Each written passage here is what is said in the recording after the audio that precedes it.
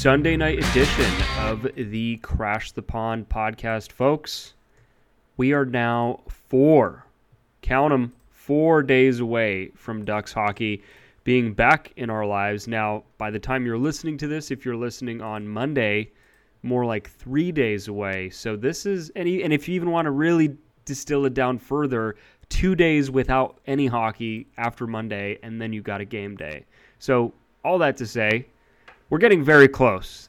By the next time we record, we will have actual games to talk about. So that's exciting, Jake. There is hockey this week.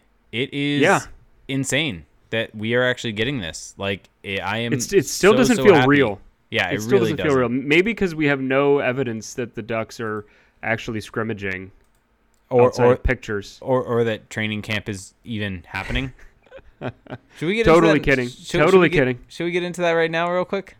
I mean that seems to be the hill that you want to die on. So why don't you just real quick and I feel like I'm voicing a frustration of a lot of people here that if you go on Twitter, you see that there's a lot of different teams out there that are doing streams on YouTube, streams on Twitch, streams on TV, having them live tweet out the scrimmage. Even if they can't stream it, they're at least live tweeting information from it.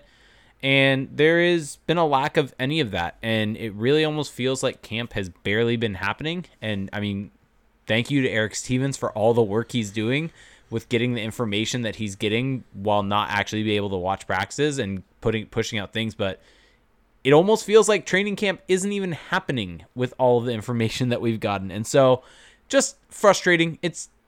We've kind of learned to do this on the fly, I think, right? Doing Twitch streaming, everything like that. And so I can tell you, it's not that hard to do.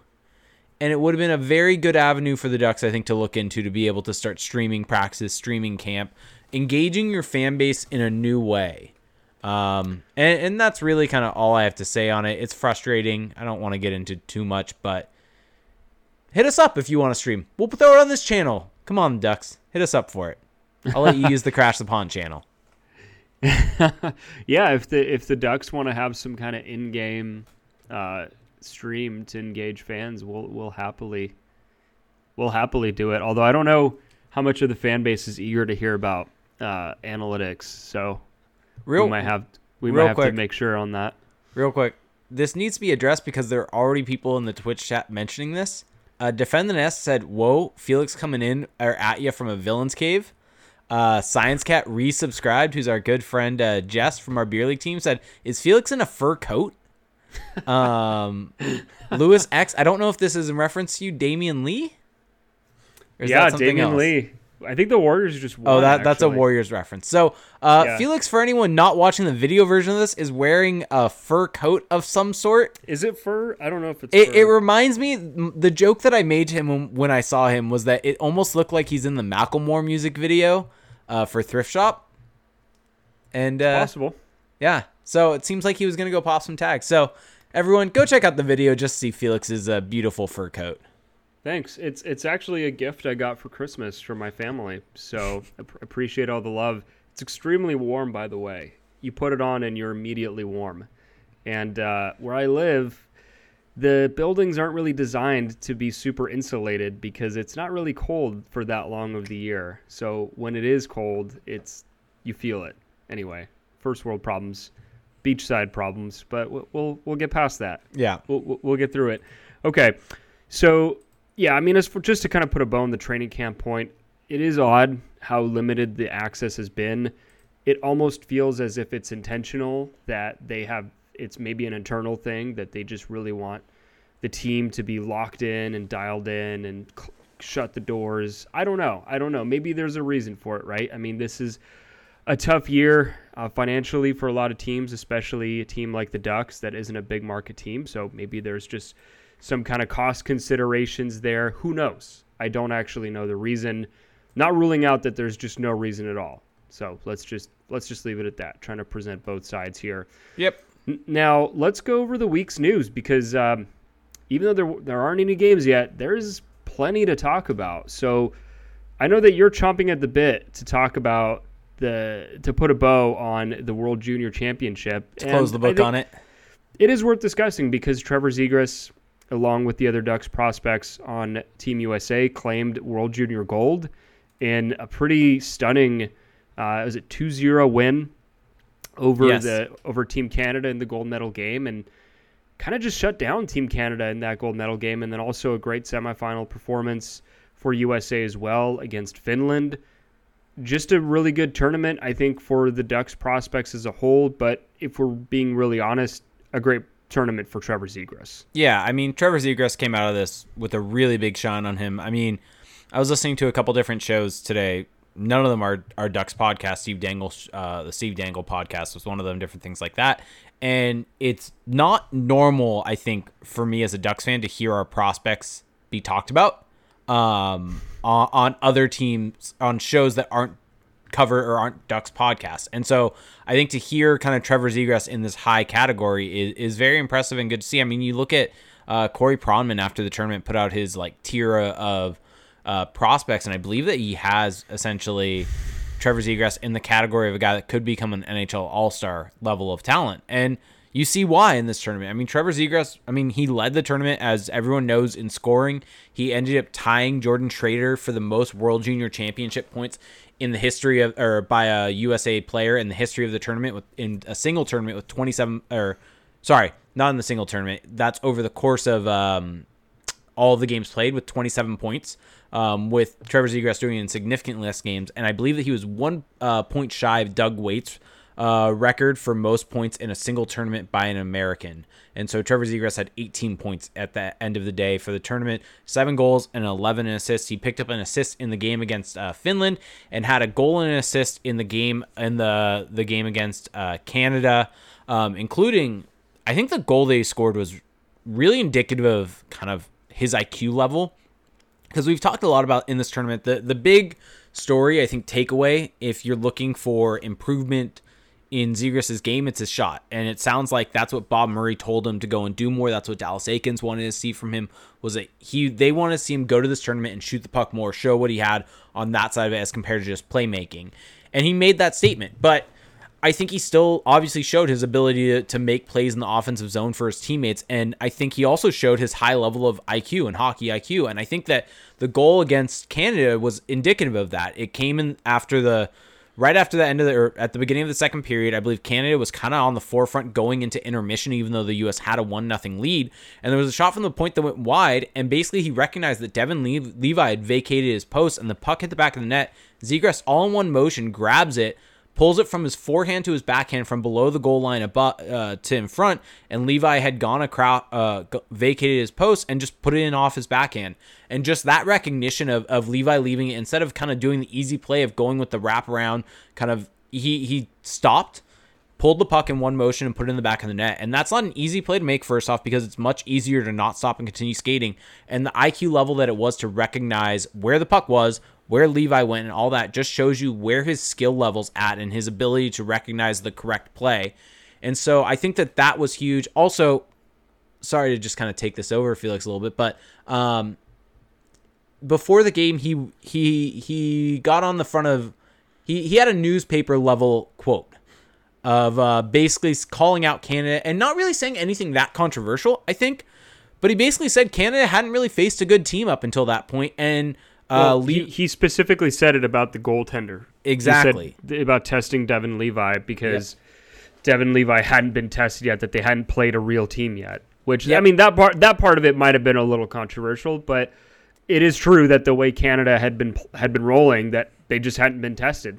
Yeah, and Devin Levi hadn't necessarily been tested because of how good the defense was. And when you make a bold claim like that, and especially as someone who's had such a good tournament, you get a target on your back, and he stepped up. A goal and an assist in this game showed that Devin Levi could be beat.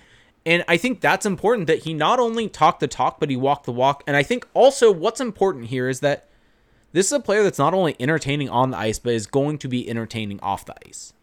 And I think that's what you want to see. This is a guy that's not going to just be quiet and kind of be your prototypical hockey player. He's going to have some fun. And I think that's also very exciting, that he's a guy that has personality and wants to show it. And I've heard a lot of people out there basically praise him for doing this. And if he doesn't score, then that's on him and he's going to get torn up from it. But if you make that type of statement, you need to walk the walk, and he did that. Yeah, I mean, I don't mean to compare them necessarily as players, although I think there are parallels, but Zegras' kind of persona on and off ice keeps reminding me of Austin Matthews, just that kind of modern player, right, who kind of understands both the off ice branding perspective, maybe not branding, but just kind of having a personality. And I think he's being authentic. I don't think he's forcing it, with his comments or the way he carries himself. He just really seems like an extremely charismatic guy. I mean, you saw his reaction on ice when they won the gold medal, and some of the bleeps that had to be put in when he was crying out on the ice after they won. So great tournament for him. I think that the best compliment that I can give him is that he made it harder to evaluate him in this tournament because he was just clearly too good for this level. And maybe too good is a little strong, but he was just so dominant at times against some of the lesser competition. And even against the good teams like Canada, he still found ways to make a difference. So he made it clear that that level of play is just behind him now. And now I think I guess just to kind of bring this full circle on Zegras, we can touch on the other prospects as well, but I think that the Ducks have to give him a shot in the NHL to start the season. I think that you look at the way the roster is constructed. We don't really have any line updates. We went in depth on that last week, or at least not any substantial updates. But I think that spot where right now they have Max Jones next to Ryan Getzlaf, or presumably that could also be Sonny Milano, why not put Trevor Zegras there to start the season? And worst case scenario, he's not ready, but you kind of reward the performance that he had. Okay. Bob Murray talked about that they were evaluating his World Junior as if he was in training camp. And I think if that was the equivalent of being in camp, then he would have dominated camp. And so you got to give him a shot as a result. Do you agree with that? Yeah, 100%. And I mean, even if you look at some quotes from Bob Murray specifically basically said that he sent Trevor Zegras to the tournament with the intent of winning a gold medal, to lead this team to a gold medal. That is why he sent Zegras to this tournament. You and I have talked about whether he should have gone to the tournament or not, or gone to training camp, but Bob Murray thought there was value in it. And when asked even about it by, I think, Eric Stevens, Bob Murray even said, the tournament didn't matter until they played Sweden. That all of what Zegras had done was great, but that didn't really matter to him until they played the Sweden game, the final. Beating up Austria, exactly. All due respect to Marco Rossi, just not that important. Exactly. And so they sent him there to play in these big, high pressure game, high stakes game, and lead the U.S. to a gold medal in a prominent role. And I mean, what can you say? He fulfilled that, and probably in more ways than they could have even imagined. I mean, I don't think the Ducks imagined him tying the record for the most points in U.S. World Junior history and being one shy of Doug Weight. Like, this was a historic level of tournament that was put on by Trevor Zegras. And I think if you're the Ducks management, you have to be able to look at that and say, hey, we sent this kid there with this exact reason, and we need to reward him now. He did everything we asked of him, and so we now need to reward that as a result. Yeah, and I mean, this is maybe getting a bit too sappy, and he did it the right way. I mean, we kind of talked about his personality, but you could just tell that he was one of the leaders of this team on the ice. And, when they would show shots on the bench and between games, he was one of the leaders of that team, both with his play and his charisma. And he's just checking all of the boxes. And the fact that he basically rewrote the record book on his way of doing that, yeah, you have to reward that. And I think that what also makes the argument stronger, barring even what he did in the World Juniors, is that the Ducks just don't have many players like him, if any, on their roster. They don't have many creative offensive players who can turn a game on its head when need be, or on any given night. And with all due respect to Max Jones or Sonny Milano, we kind of know who they are by now, right? Max Jones, if everything breaks right, could be a good third line player, maybe even second line. Sonny Milano, he's had his ups and downs in the NHL, and last season finished on and up, but there were some downs before that. With Trevor Zegras right now, he's all potential, but the potential that we see is extremely high. So you have to give that a chance. I think you owe it to yourself as a franchise to see that through for now. And hey, if it's not working out, again, there's really no downside. He can go to the AHL. He can be on the taxi squad. But he is at worst, I would say, a year, maybe even 2 away from being a really solid contributor at the NHL level. I mean, it could happen as early as this year. He could win the Calder Trophy for all we know. Yeah, and here's the thing. You mentioned this, but not only in terms of his skill level, his elite playmaking, his everything like that, there's not a whole lot of that on the Ducks roster from a forward perspective. But let me just ask you this. How many players on the Ducks do you think there legitimately are that when the puck's on their stick, you kind of stop what you're doing and make sure to just watch it, and kind of it can get you out of your seat? I would say there's 3 guys. Mm-hmm. Do you think you can name them? Are we including Trevor Zegras in this mix? No. So I think there's 3 guys in the Ducks right now where when they do have the puck, I watch them intently because they're just fun to watch. Ryan Getzlaf? Yeah, he's one. Rickard Rakell? He's another one. Troy Terry? No. Okay. My third was Cam Fowler. Oh, yeah. Fair enough. But, you can debate the effectiveness of all those 3. Even though they've had really good seasons in the past, they might not be as effective as they once were. With Trevor Zegras right now, again, he's all potential, so we can kind of just we can project all we want on him, but we don't know for sure. But right now, he is a guy who you just, like you said, you have to watch him play, and he's must-see TV right now. So, and also, I know that Dallas Eakins is big on culture. He's big on leadership. And with Trevor Zegras, how can you watch that World Junior performance and not come away thinking this guy is a leader, that this guy can come into the locker room and give it a little swagger? Because let's be honest, this Ducks team has been a little beaten down the last, let's call it 3 years, really. 2.5, whatever you want to call it. It's been a tough go for this group, and there are some guys coming up, some younger guys who obviously have some confidence, like Troy Terry, Max Comtois, whoever. But Trevor Zegras is all confidence right now, and I think to get just that kind of energy in the locker room and to get a guy who comes in instantly with belief, that can be infectious on a team as well. So, I mean, there's just no reason for them not to give him a chance. I think that we might be beating a dead horse here, but hey, the Ducks haven't had a whole lot to be excited about in recent years, so why not talk about it as much as we can? Yep, and to wrap a bow on this tournament, I mean, other prospects. There were other prospects. Other prospects for the U.S. I mean, let's just start. Henry Thrun, I think, had a decent tournament overall. Let's start with the Americans that won gold. Played a decently high role. I mean, for the U.S. team, he was in the top 4. Was getting minutes, especially against Canada. I think he showed that he also still has flaws in his game, but I think he showed that he has the ability to become an NHLer. I think his positioning's really, really good. I think the issue that he has is when the puck's on his stick, decision making with that.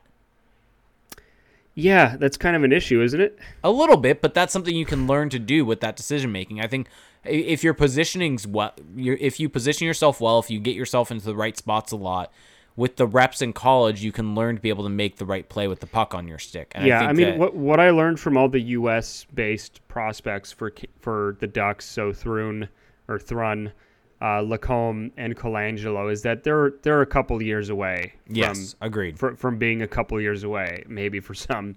They're, if it's not glaringly obvious in a tournament like this that you have some level of skill, or that you're able to make these reads, then it doesn't mean it's not going to happen, but it just means it's going to take time. Yep. Or maybe it wasn't a good showing for him. Who knows? But I'm not going to lie, I didn't come away being incredibly impressed by any of those 3. I mean, Colangelo was kind of in a bit role, as was Lacombe. So you can't really take away a whole lot, but with Thrun in particular, we had heard a lot about him going into this tournament, about how he was one of the risers in the Ducks prospect class, and coming away from this, I'm a little less high, but we'll keep tabs on him.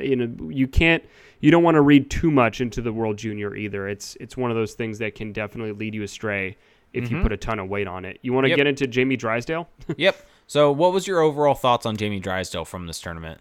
I came away really impressed with Jamie Drysdale, because the thing that we had heard so much about with Jamie Drysdale, and that was his calling card going into the draft, the 2020 draft, is that he was this excellent skater who could just, carry the puck up ice and get you out of your seat, but maybe not the most solid in his own zone, maybe not the most complete player. And I actually thought that we saw the reverse of that in this tournament. Yeah. We didn't really see any high-flying rushes. We didn't really see him get a whole lot of touches in the offensive zone, but when he was defending, when he was without the puck, or even kind of making those short breakout plays, he was really solid, just really quietly effective. He was playing next to Bowen Byram, who was really carrying the mail offensively. He was the one that was bringing the puck up ice, but Drysdale thrived in that kind of secondary role, and that's really positive for a player of his ilk, because you already know that he possesses the high-end tools. You already know that he can bring it up ice. So if he has that in his game, and that he can play within a system that, the way that Andre Tourigny was coaching that Team Canada squad, they're basically playing an NHL system. And so the fact that he can already kind of thrive in that, granted in a great ecosystem, it's a good sign. And I think that with Jamie Drysdale, it also maybe kind of reoriented how I view him a little bit as a prospect. Of course, there's still so much runway for him, but maybe he just kind of settles in more as just a really excellent two-way defenseman once he gets to the NHL. Who knows? And that's kind of sort of what we heard a little bit, that even though he put up these offensive numbers last year, that they kind of tailed off at a certain point. And actually, even though it wasn't talked about, the strength of his game was actually his ability in his own zone, and it wasn't and his offensive ability wasn't as good as everyone was talking about necessarily, or everyone was hyping it up to be. And it's kind of, that can happen from time to time. People fall in love with a prospect or defenseman because of being able to do things offensively, but that may not be able to translate. And sometimes actually these guys that are considered offensive are better in their own zone than they're ever given credit for. And the reason why is they're never in their own zone. They get the puck out so quick. And I mean, we saw this for the Canadian team. They barely faced any chances because of how good that deep pair of Bowen Byram and Jamie Drysdale was. And so it was really impressive. My question for you on this, before we kind of start moving on and starting to transition this to the Ducks, do you think that he's able to springboard off of this tournament and get some NHL games out of it? Well, we'll get into this later, because there's a lot of other things that have to happen for him to get a chance. But the Ducks' blue line is just so crowded right now. I mean, we saw the flurry of moves that occurred this weekend, all the bodies that are on there, and it's hard to say. I think that he could probably step in right now into a third pairing role, and in a very limited frame, probably be okay, but I don't know if I would feel 100% comfortable putting him into NHL action right now. I just don't know if he's quite there yet. I mean, for me, and maybe this is an unfair standard, but unless the guy's had a few years to develop, or maybe a couple years, you want to at least see him dominate that level of play. So with Trevor Zegras, we went over it. He dominated it. With Jamie Drysdale, it's different for defensemen. He did all the right things, but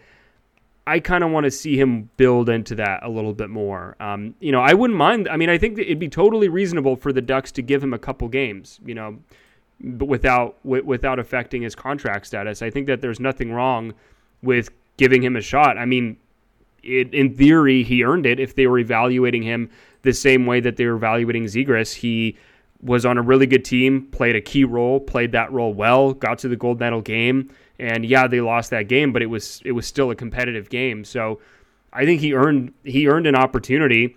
Whether they give him that or not is another question. Now, what is kind of interesting is that I think, based on what we've seen through different channels, that Zegras and Drysdale are out of quarantine now. They didn't get to have that. They didn't get to have that exemption.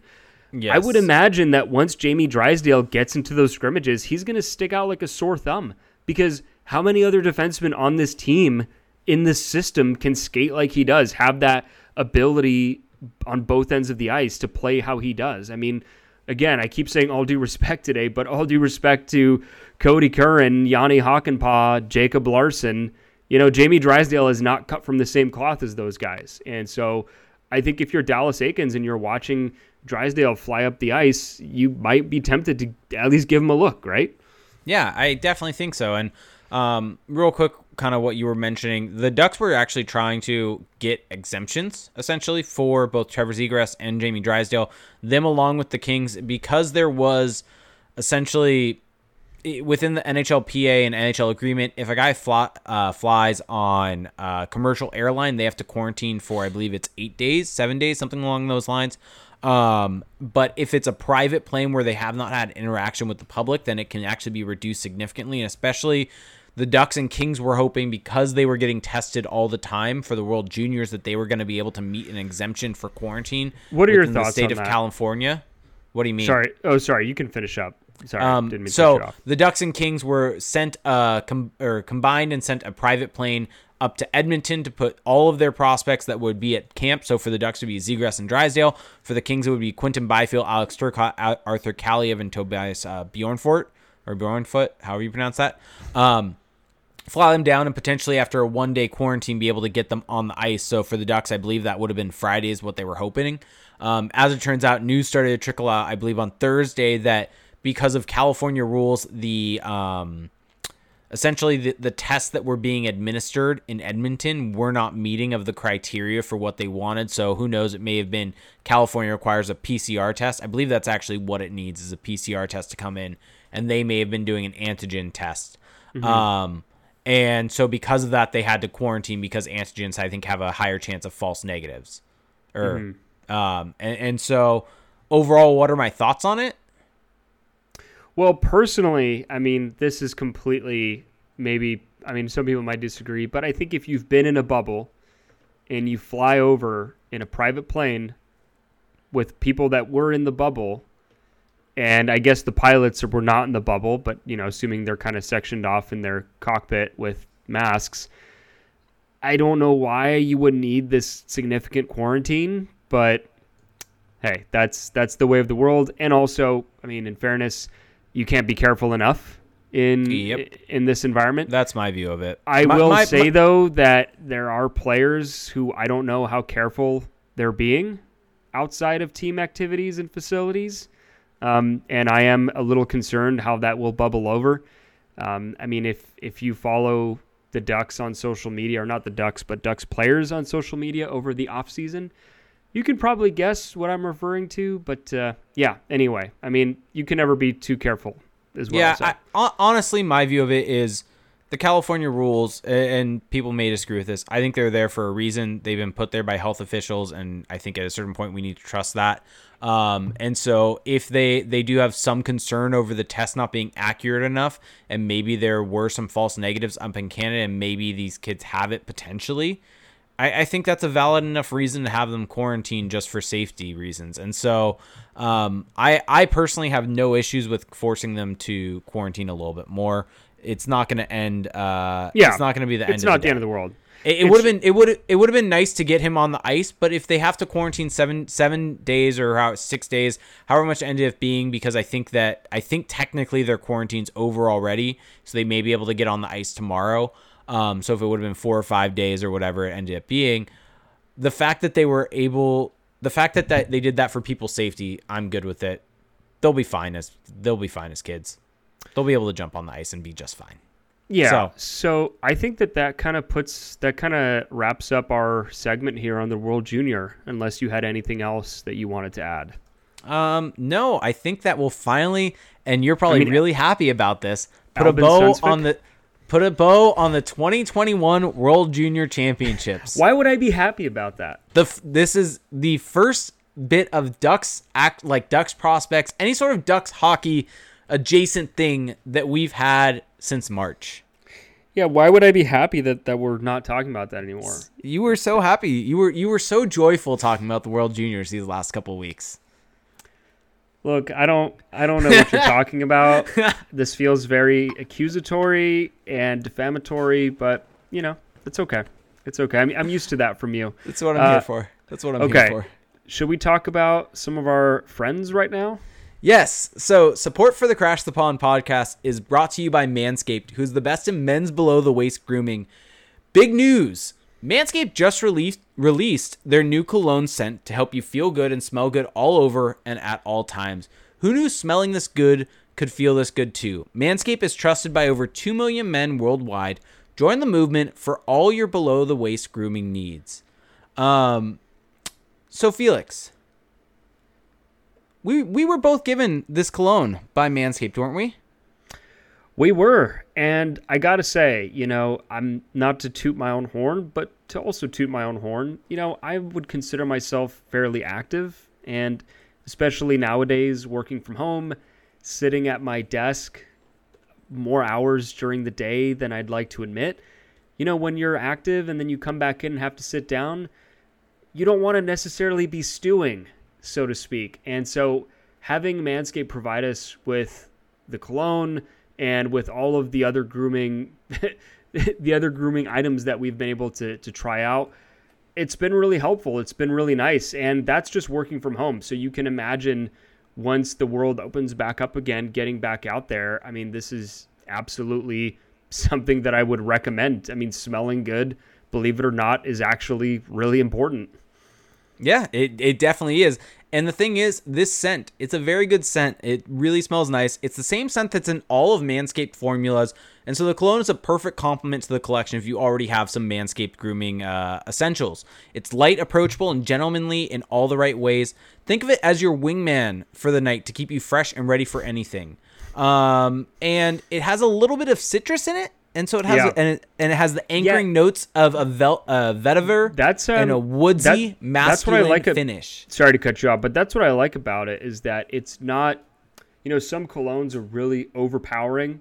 It's just like, oh God, this guy clearly has cologne on and this is just too much. But this is actually just, it's kind of nice. When I put it on, I feel like I'm not just kind of blasting the world with it. So it's got a nice kind of subdued nature to it.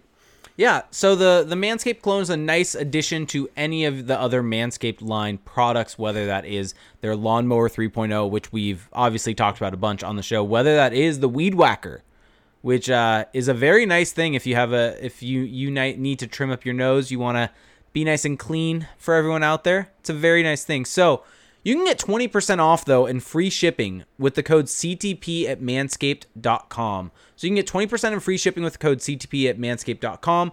That's 20% off. Like I said, you can look good, feel good, smell good with Manscaped. Well, there you have it. So where do we go from here? Do we get into JuiceGate? I think we need to get into JuiceGate because hold on. Is there anything else to discuss though? So I'm going through, as we mentioned, the best way for anyone to really get news right now about the Ducks, and this is a plug for The Athletic because it's a fantastic website that everyone should be subscribed to. Their real-time stuff, Eric Stevens is posting a lot of information there. Yeah. And so that's the best place to go. And so as I'm just kind of scrolling through to make sure we've kind of covered everything. Really, the only big bit of news from the last week in terms of hockey is that the San Diego Gulls, or the AHL season was announced, and the Gulls will officially be playing in Irvine. It's a move that makes complete and total sense. They've mentioned through various different things. I think Eric Stevens actually had an article on it that basically the Gulls are going to try to go back to San Diego if it makes sense. If there's only a game or two left in the season when fans are allowed in the building, then they'll probably just finish the season in Irvine. But if they can get a significant amount of games in San Diego with fans there, then they're going to try to do that. But this move makes all the sense. I mean, the Ducks probably didn't want to pay for an empty building and all of the operation staff. This also, from a logistics standpoint, is easier for the Ducks. They now get to have all of their prospects under one roof. And if you logically think about it, the taxi squad is there for you to have additional players available to you, but they can't play in AHL games. The Ducks may just not, when they're at home and the Gulls are there, they may just not use the taxi squad at all. Because they're not moving them at all if both the Gulls and the Ducks are on a homestand. Because there's no benefit to it. They'll just send them down to the Gulls and then just use the taxi squad when they need to go out on a road trip to have guys travel with them just in case. Mm-hmm. Yeah, no, I mean, it would be great if we could go watch, but doesn't seem to doesn't seem to be happening anytime soon. Okay, I have 3 items for you before we get into the big shuffle that occurred this weekend. Are you ready? Okay. Yeah. Okay, so 4 days ago, so what would that have been? Thursday, Wednesday? Anyway, the week has been a blur. Ducks re-signed Anthony Stolarz to a 2-year contract extension worth $1.9 million, so $950K a year. But the big takeaway from that is that signing Stolarz gives the Ducks a second goalie that meets that minimum exposure requirement for the expansion draft. Yep. And basically that allows them to protect John Gibson. So that's important. That's the biggest news. You basically just had to have a goalie signed for next season and to be exposed. Can I pick a bone? Is that or bone to pick? Can I pick a bone here? Sure. This is our podcast. We can do whatever we want with it. Can I pick a bone? What does that even mean? Why would saying I have a bone to pick with you be this indication that you're making me look up what this saying is about? What bone to pick? I don't know. I have no clue. Go for it. I will chime in with where it came from. Every year, Craig Custance, who's one of the better reporters in the league, who has a great podcast, Full 60, one of his kind of niches in writing, which I love to read. I don't always agree with what it says, but I love to read, is he does polls league-wide from executives, scouts, just anonymous league sources about, and they'll tier players or make predictions. And so every year he does goalie tiers. And this anonymous panel of GMs and coaches rated all 31 starters. And so I don't even know how many tiers, but John Gibson, his average tier rating was 2.03. So out of all this panel, most of them had him in the second tier, which is just mind-boggling. But check out this quote from one of the panelists. Oh, yeah, I read this. So this is what they said, quote, "I don't see him working at his craft. I don't see parts of his game that have really gotten better." The panelist said, quote, "There are older guys in the league. Look at Jacob Markstrom. His game has changed quite a bit. Even a guy like Freddie Anderson has made adjustments. I feel like Gibson is collecting his paycheck. Would that be different if they had a better team in front of him? I'm hard on him because I feel like he could be so much more." And then there was a GM that chimed in afterwards that disagreed, which is, finally a kind of sane person showed up to the discussion. And then a goalie coach chimed in and said, "I see his numbers every year and they're unbelievable." I feel like that should be the end of the statement, but let's continue. "But you look at his style from a goalie coach's point of view, he has a touch of old school to him. It's not pretty. There are certain parts of his game I don't trust, but I give him credit. He's a workhorse who can handle the load." So anyway, everyone was pretty glowing on him, but that first statement just threw me for a loop. That's bad. It's bad. Well, because it's just so lazy. It's dumb. It's complete reverse analysis of where he has his first human season in years, and all of a sudden it's a referendum on his work ethic. It's a referendum on his style, and I just don't buy any of that. Look, GMs, first off, who knows how well they can actually evaluate goalies to begin with? We've seen how they vote on the Vezina, but also it's just completely ridiculous. They don't care how you get it done as long as you get it done. And so the first year that he hasn't gotten it done, now all of a sudden his process is the issue, and I just don't buy that for a second. Yeah, wins, baby. Sorry about that. It's beyond frustrating, and it makes no sense. I mean, how can you look at a guy that he was the best goalie in the league 2 seasons ago? And by the way, I don't want to say that John Gibson was good last year. I don't think he was good. But one bad season should not be a referendum on a goalie that's in his prime that had 2 of the best seasons in the history of the game, basically, the prior 2 seasons to that. And I went back and I looked, and we've talked about, and we actually had Kat Silverman talk about GSAX and how there are issues with it, no doubt. But you go back and look at his 2 seasons, so what would that have been, 18-19 and 17-18? And they were insane how good he was over the course of those seasons. And even the season prior to that, in 16-17, he was still top 4 in the league. This is a guy that has been continually throughout his career with the Ducks, been one of the absolute best of the best in the entire NHL. And first off, let me just mention this. How in the hell is, no disrespect to Carey Price, but how is Carey Price above him? I mean, besides the fact that Carey Price plays in one of the biggest markets in the NHL and had a good playoff run. Outside of that, how the hell do you have Carey Price above him? It's basically recency bias. Well, that's the only thing that you can put behind it. But it's not just Price. I mean, Jacob Markstrom. True. rated True. above. Connor Hellebuck. I mean, Connor Hellebuck might be Yeah. the biggest example because he had one outstanding season after being largely disappointing, and all of a sudden he's number 2. Count it, 2 on this list. I guess my reason for putting Price in there is I guess at least Markstrom had a really good season during the season. With Price's numbers during the season weren't that fantastic, but he had a stellar playoffs. Well, the thing with Price is that he's a veteran, and there's a track record there that a lot of people still hold on to. Now, I think that the recent track record, even if you extend it beyond last year, isn't great. Yeah. But I'm kind of going to defer a bit to the goalie people on this, and everyone that talks about Price says that his numbers with kind of more refined data they look a lot better than the public data. Fair. But still, I mean, if we're sitting here evaluating what we have access to, I agree that Price does seem a touch high, and I can guarantee you, agreeing with you here, that his bubble performance it kind of confirmed a lot of people's priors, essentially.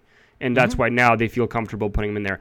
Now, if John Gibson gets back into the playoffs this year, which one would assume that he has to play well for that to happen, and the Ducks maybe, let's say, win a round, let's get real crazy here, then I think he'll climb back up this list because this is a really fickle list. So, by the way, to finish this off, bone to pick dates back to the 16th century, simply refers to a dog chewing endlessly on and picking clean a large bone. A bone to pick is thus a subject or issue that is expected to require considerable discussion or argument. A similar phrase, bone of contention, being an issue over which two people argue, also dates back to the 1500s and refers approximately to two dogs fighting over an especially choice bone. I'm so happy you just did that. That just really made this podcast for me.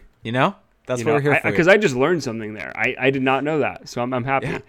And speaking of learning things, was there anything else that you wanted to talk about before we get into stuff? Well, the thing I didn't want to talk about, and this will lead into the main topic, I think, is the waiver situation for the Ducks. So Friday, the Ducks waived a bunch of guys, or at least they are sending them down to the taxi squad, AHL, whatever. Stolarz, Welinski, Podorowski, DeLeo, Lettieri, Carrick, Agazzino, Backes.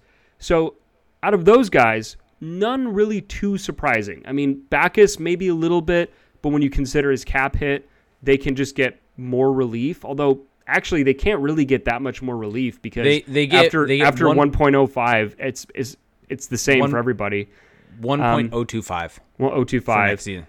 But the name that did stick out on there was Christian Djoos, because Christian Djoos, of course, played really well for the Ducks at the end of last season. And I went back and checked the numbers, and I watched some film, and he was good at the end of last season. Like, there's just no debating that. And of course, couldn't make the lineup in Washington, was back and forth there, but played well. And maybe the Ducks were thinking, hey, we're going to waive him, and we're going to send him down to save on our cap for the next few days, and then on game day we'll bring him back up and get him into the lineup, because I can't imagine that the Ducks sent him down thinking that, with the thought that he was just not good enough or that he just wasn't figuring into their plans. I honestly can't picture that, simply because, look, Jacob Larson, I know that Dallas Eakins likes him, but he's one guy.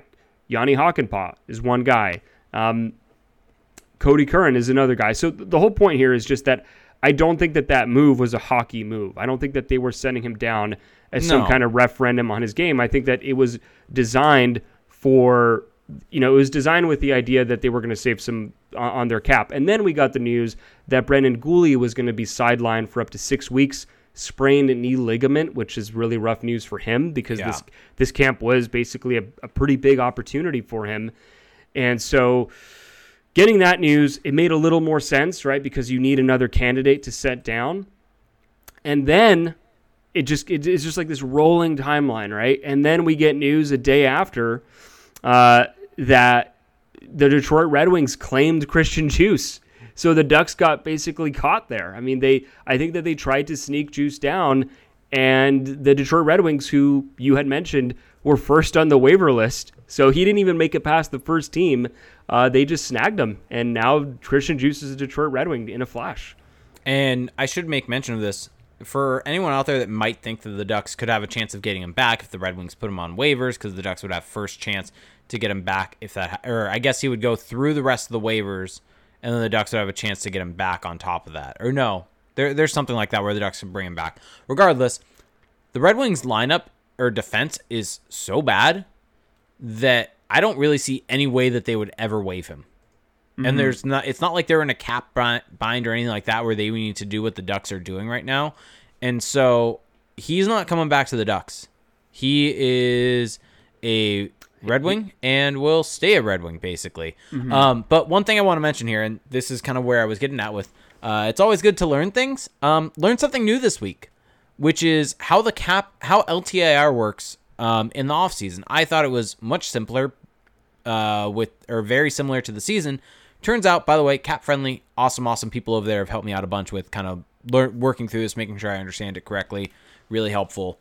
But basically, the way that the offseason formula works is you need to be tight to the cap hit, basically to what the cap ceiling would be for full LTIR. So the Ducks would need to be at $81.5 million plus Kessler's contract in order to get full relief for his deal. So they would need to be, his deal's like what, 6.875. So they would need to be at, let me just do the quick math. They would need to be at 88.375 projected cap hit at the point in time that they put Kessler on LTIR to get full relief.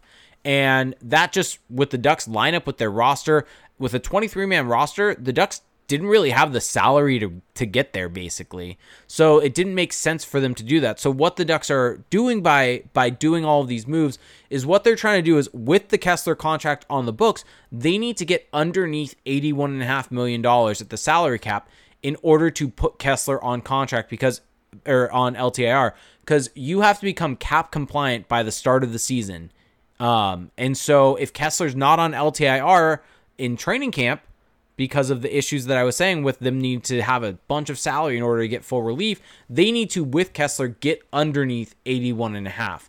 And they can do that with a 20-man roster and then basically put Kessler on LTIR, then they get the salary cap relief. So if the Ducks were to get down to 81.5 exactly, they could then spend 6.875 over 81.5. If they got down to 81, they could spend 6.875 above 81 million. So the closer you get to that 81.5 gives you more relief above 81.5, basically. And so the Ducks were making all of these moves basically to get under the salary cap, to then put Kessler on LTIR, and then they would activate guys and bring them back onto the roster, and they would have a cap above the 81.5, but still be fine due to LTIR. This is all kind of very minute, a lot of details, but it's important because it's explaining why they were making these moves, why these guys were being put on waivers, why was Backes put on waiver, and it's because the $1.025 million that they were saving was important. The thing that I'm slightly confused on, and actually up on the screen, and it's been on the screen for a little bit, is I did a little thing with Cap Friendly where they have their armchair GM tool. Worked around with it a little bit. As of right now, what's on your screen is what I can best guess as what the opening day roster, so on Wednesday, will be when the Ducks place Ryan Kessler on LTIR. And this is a mixture of me looking at the roster, me eliminating guys that are waiver exempt, a guy like Cody Curran, for instance, and basically leaving guys that are waiver eligible in here. And so, for instance, Jacob Larson, waiver eligible. This is the weird one to me. Yanni Hakanpää, waiver eligible. And so to me, those guys are there because they haven't been put on waivers yet. And the confusing thing to me, this is the confusing thing overall, is that the Ducks are at $81.2 million. So they have $295 million in cap space. If they were to have put Yanni Hakanpää on waivers, and as you can see, I'm pulling Hakanpää out, putting Christian Djoos, who I, in this thing, traded back to the Ducks, putting Christian Djoos back in there, they would have still been cap compliant and been actually tighter to the cap. So I'm not quite sure what the logic here was, unless they thought that maybe Yanni Hakanpää was more likely to get claimed, but that just makes no, like, from a logic perspective, if I were to throw out these three names, which one would you say is most likely to be claimed between Christian Djoos, Jacob Larson, Yanni Hakanpää? I mean, I would say the most likely out of the three? Yes. Maybe Larson. Just because maybe because of the first rounder shine, But it would be either between Larson or Juice. I don't see Hakanpää. I know that right-hand shot defensemen are this kind of rare commodity, but I don't see teams jumping out. Maybe they had some. Okay, maybe like I'm really like we're gonna get into your reaction on this soon, but maybe they had some inside info about a team that really liked Hakanpää, and they didn't on Juice. And they thought, oh, if we know we're going to lose Hakanpää if we put him out there, we don't have that many right shot defensemen, so let's just take our chances on Juice because he's not a former first rounder. I mean, I'm really trying to come up with explanations for why they went this route. Yeah. Maybe here's the only thing I can come up with. Maybe the numbers on Cap Friendly are slightly off. Well, that's the other thing that I brought up to you before this show is that the Cap Friendly numbers are estimates. You know, the contracts are not necessarily estimates, but the way it all shakes out, their numbers can be and probably sometimes often are different than actual teams' cap sheets. When your margin is so slim, like you were describing just now, then yeah, I mean it's totally possible.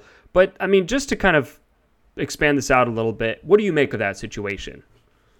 Which situation? Well, so I know that you said you don't understand why Juice, but what's kind of, I guess, your takeaway from this? So my takeaway is, I mean, overall, if I'm going to logic this out, it makes no sense to me why you'd put Juice on waivers instead of Hakanpää. So I'm going to give them, maybe to my detriment, the benefit of the doubt here and say if they would have waived Hakanpää, that they may not have been cap compliant for whatever reason. So they had to waive Juice as a result of that. My response to that, though, is there still were ways to get around this. Even if you were that tight where it wasn't going to work, you could, for instance, let's say you could send down Max Jones and call up, you could call up Max Comtois. Max Comtois makes $60K less than him. You could send down or by send down, keep in mind when I say this is all paper transaction. These guys on opening night, so Wednesday night when the Ducks have to get cap compliant, these guys would not be on the Ducks roster, and then by Thursday they get called up so that they are on the roster. But you could send down Sam Steele, call up Chase DeLeo instead. 100K different, like 100, like there are maneuverings that you can do to make these things work if it was that tight with Christian Juice on the roster instead of Yanni Hakanpää. Or here's another simple thing. We've talked about it. Jacob Larson, put him on waivers. I think Jacob Larson brings less to the roster than Christian Juice. Maybe the Ducks were of the mindset of Jacob. They've put more development time into Larson. They've put more time into him. They want to see him play out. So if they're gonna let one guy or take the risk of losing a guy, they would rather lose the guy that they just got than the guy they've put a bunch of development time into. Mm-hmm. And so maybe that's the logic there. But when I'm looking at this as a whole, there are ways around this that you could have looked at. And I think the Ducks tried to get cute here. They tried to pull off a situation where it's early on in training camp where a lot of teams are going to be putting guys on waivers. And here's the thing to remember with waivers. And I think that this is a key thing to remember here is that when you claim a guy, you cannot send them down. You have to keep them on your active roster. So a lot of times at this point in time in training camp, teams are figuring out their roster still. They're trying to figure out where their lineups are at. They're having internal competitions for a lot of positions. They've made all their offseason move, all this different type of stuff. So a lot of teams throw guys on waivers, and a lot of times you can try to sneak a guy through in the beginning. Daniel Sprong last season. Yeah, exactly. And you're able to sneak guys through waivers in the beginning of the season as a result because teams aren't set on or are trying to figure out their lineups and they like their guys.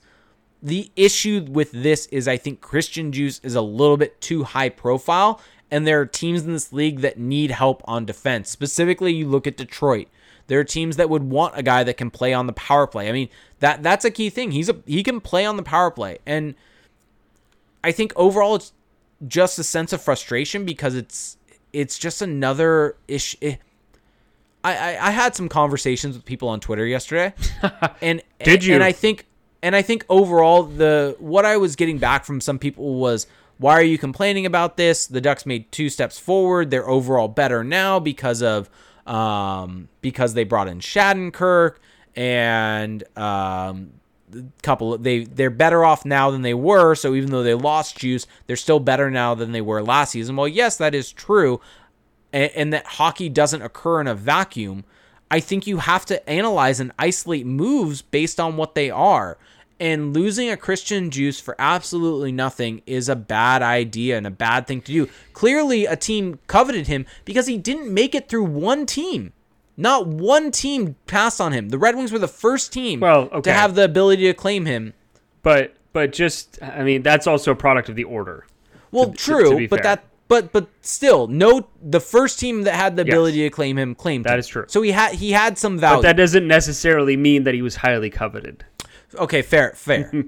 If I'm gonna really just that's fair. That's fair. That's completely fair. Yeah. But my point in all of this is, I would say that Christian Djoos had some trade value. Yeah, I mean, my takeaway from this, because I haven't done as much research on the cap as you have, but my takeaway is that if there's even any shred of evidence that this was avoidable, I think that then you can criticize it, because Christian Djoos, it's not the end of the world to lose Christian Djoos. Christian Djoos is not he's not a world beater, but he does something, and I would actually say a couple of things well that very few on the Ducks third pairing in that third pairing morass do well. He moves the puck well, and some of the tracking data that we have on him isn't that great, but I'm going to go more with the fact that the sample there isn't that high. Watching him play and his on-ice results, they were all fantastic last year. And even production-wise, he put up some points.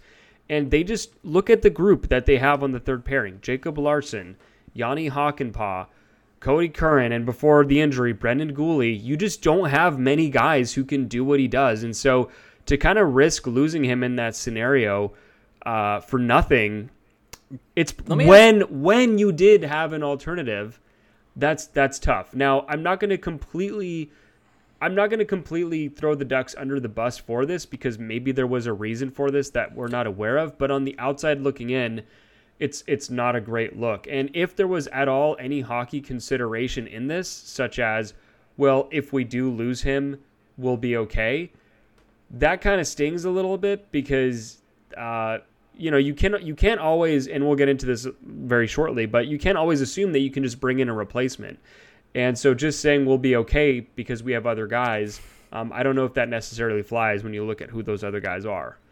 Yeah. Let me ask you this, because this is one thing that popped in my head. Do you think the Ducks kind of shotgun this? They shot from the hip on this because, and I bring this up,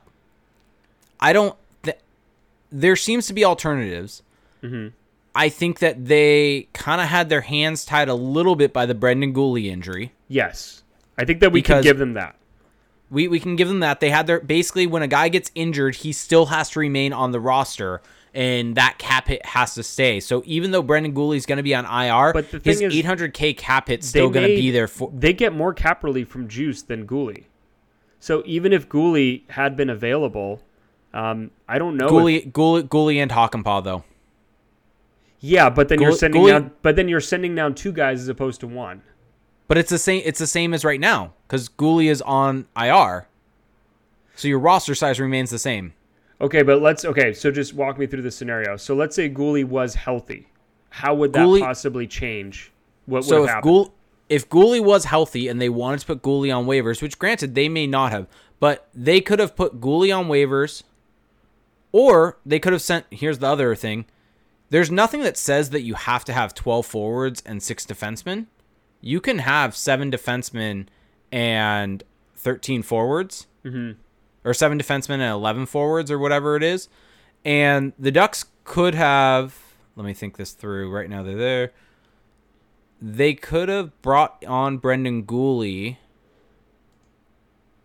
They could have put Hakanpää on waivers, sent down Max Jones, been at a 20-man roster, which is the minimum roster size, and been cap compliant. Mm-hmm. And basically what the issue here is that they have to have a 21-man roster because of Brendan Gooley getting hurt, and be cap compliant with that.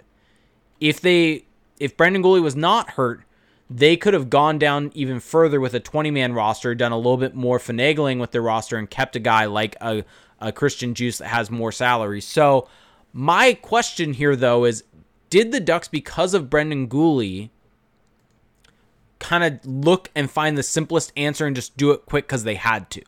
And they didn't necessarily evaluate every option possible and saw Christian Djoos as being the quickest one to put on. We don't know the full timeline, but maybe no, we don't. Maybe under the deadline, because there was a deadline to submit to waivers, maybe that's when they found out about the Gooley injury, and that's when they had to pull. I mean, it's possible. Anyway, we're probably a little too far into the weeds here. We are, but it's an unfortunate outcome. I'll just kind of wrap it up and just say that it's an unfortunate outcome. There's a possibility that they were forced into this, or maybe not necessarily forced, but kind of put into an unsavory situation, and this is what came of it. And look, maybe they could have snuck them by, but Detroit happened to be that first one, and they wasted no time. So I think it sucks for the Ducks, because Djoos did provide them with an element, but it's hard for me to kind of go all the way in on that point because of the news that we got today. Well, let me just bring this up real quick. And granted, the news from today helps out a little bit, but I think it helps out a lot. But it helps out a lot. But I think the issue with this move overall, from me, is not necessarily, yes, it sucks they lost him. Yes, he was a good player, and they're worse without him. But bringing what we're going to talk about will help negate that negative. But to me, it's always 2 steps forward, 1 step back, or even 1 step forward, 2 steps back with Bob Murray. And it feels like this Christian Djoos move is similar to that with his poor asset management at times, with losing guys for nothing. I mean, now, granted, Stefan Noesen wasn't this be-all, end-all player, but at that point, no, but hear me out here. Hear me out here. Hear me out here. Hang this one up with the Welinski-Curran pairing argument. Hear me up here. Hear me out. Hear me out here. Okay. If you were going to lose him, you still could have traded him for something. Okay. And so I think the issue is asset management and losing guys for nothing. If you were willing to lose a guy and he really didn't have a spot on your roster, which it doesn't seem like this is the case, you should be looking to move him. But it seems like they valued him. And so it's just losing guys for nothing is just something that's happened a bunch for the Ducks.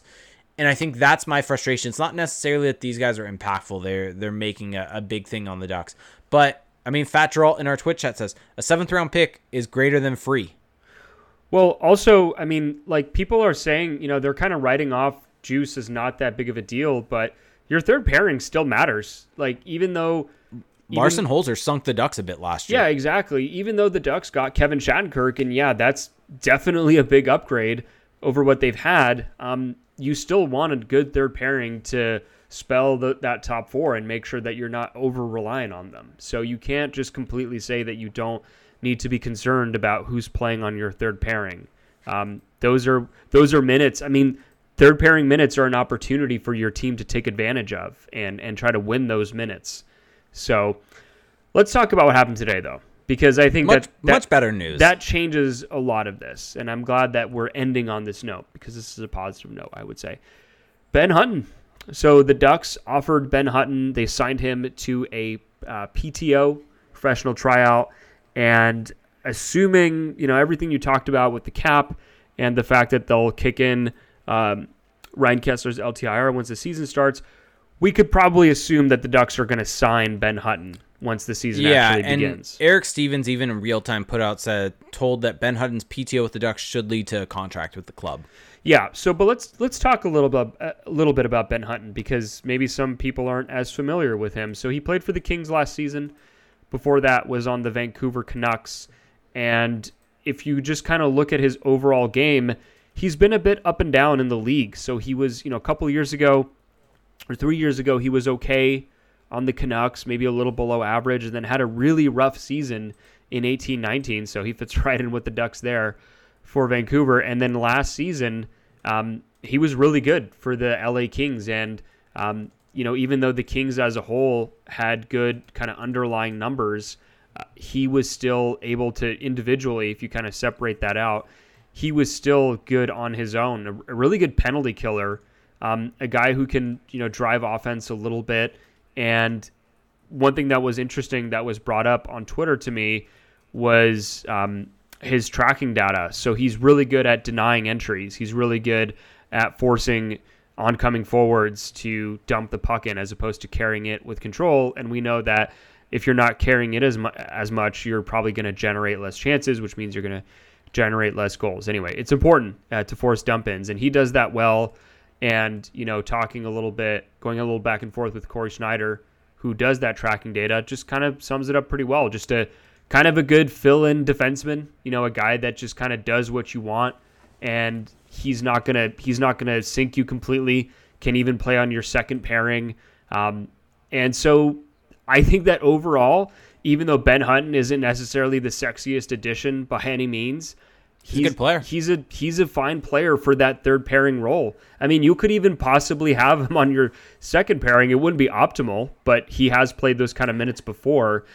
And so all of this to say that there's definitely an argument to be made that Ben Hutton is better than Christian Djoos, and that through all this kind of whirlwind of moves, the Ducks are actually maybe better for it. I would agree with that. I actually and now up on the screen, by the way, is last season. Now, granted, Christian Djoos didn't play that much, but is the RAPM charts for Evolving Hockey for last season. And granted, Ben Hutton was on an LA team that really drove play in a very, very, very positive fashion. You can see that he actually drove shot attempts 4 and expected goals 4 in a very high way for the LA Kings. And if you were going to multi-season, it kind of changes it a little bit. He's not as good defensively per these numbers.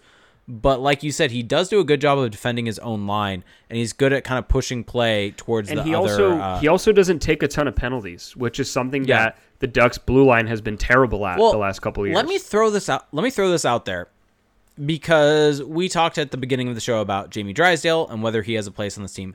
I would feel a lot better if Jamie Drysdale was paired with Ben Hutton than paired with Jacob Larson, and I think that Ben Hutton would actually give him a good person to play with if they are looking to play Jamie Drysdale on this team. Well, yeah, because Ben Hutton is kind of more of a defensive defenseman, and his defensive results haven't always been great, but when you compare that with a Jamie Drysdale, who we would assume his strength is more carrying the puck, that seems to be a good tandem. But so I don't think that that's the likeliest scenario. I put this out there. I think that the likeliest scenario right now is that the third pairing will be Larson and Hutton on opening night. I think Hutton has some experience playing on his off wing, and regardless, that's what Djoos was doing beforehand. And I think that Hutton does come in as a Djoos replacement. Maybe the Ducks had this view of, okay, if we lose Djoos, we know that Hutton is out there, and that maybe there was some kind of previous conversation. I mean, this is giving them a ton of credit, but maybe that's what happened. And so Hutton comes in and could be an upgrade. And so now you plug in Hutton into that third pairing, and maybe you have, let's say, Hutton Hakanpää, or at some point, you're going to have to deal with Hutton Larson. All of a sudden, I think that the Ducks blue line is looking pretty solid. I mean, I still don't love having Larson out there. I still don't necessarily love Hakanpää. I know he was okay at the end, but bring in Hutton. You're bringing in an NHL caliber defenseman who doesn't have too many warts in his game, besides the fact that his performances have been a bit up and down the last 3 years.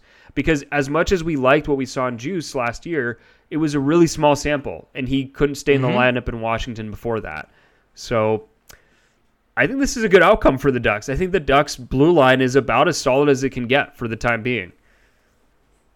Yeah, I agree. I think that this overall makes up for the loss of Djoos. It doesn't excuse it, makes up for it, though. It does, yeah. And we'll probably, and like I said, he will probably sign his deal either on Wednesday or on Thursday. It's my best guess is probably, actually, I'm curious where Evolving Wild has him, and I'll go and look that up right now. But I would bet that he is probably going to end up in the $1.5 million range, probably something around there. But I'm curious where Evolving Hockey, because they do contract projections, where they end up having him at, and they have him at, wow, they have him very high. Guess what they have him as predicted term and predicted cap hit? I don't know, but I'll say this is insane. I'll say cap hit 3.75. 4.2 in term of 5 years. Oh, it was close. Okay. Well, he's 27. So yeah, true. So this is the time for him to get that contract, but we're not in a normal ecosystem. No, I know. I was just kind of shocked. So I would expect that contract to come in probably 1 year, 1.5 to 2 mil, something in that range. Yeah, I don't know. The way that I see it now, just to kind of wrap up this whole conversation, definitely a weird situation, a weird path to getting to this point. But the Ducks come out looking better, and I think that even though I still am not high on their forward group. I still don't think that their forward group is necessarily that threatening. Hey, if Trevor Zegras comes in and is solid, and all of a sudden that blue line looks a lot better, and if John Gibson is anywhere close to what he's been prior to last season, I think the Ducks at least have a fighting chance to get into the playoffs now. I don't think you can write them off from getting into the playoffs.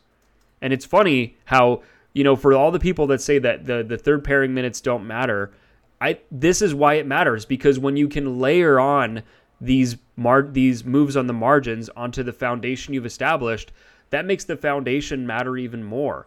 So now you're taking some of the workload off of John Gibson. You can allow him to be better. You're taking some of the workload off of your top four. So all of a sudden you're allowing them to potentially shine more. And that just creates this ripple effect. And I do think that the Ducks now at least have an argument to be made to get into the playoffs. I still don't think that they're your traditional playoff caliber team. They do have still a lot of weaknesses, but given the kind of lack of strength in their division in the range that they're in, they have a shot now. They have a chance to get in. They've done enough to get themselves in. Now, does that mean that it will happen or that you should bet on it? Maybe, maybe not, but it'll at least be interesting. You can't just write off these games anymore. Are you that high on this team as I am? No, I'm not saying I'm high, by the way. I'm just saying I think that's yeah.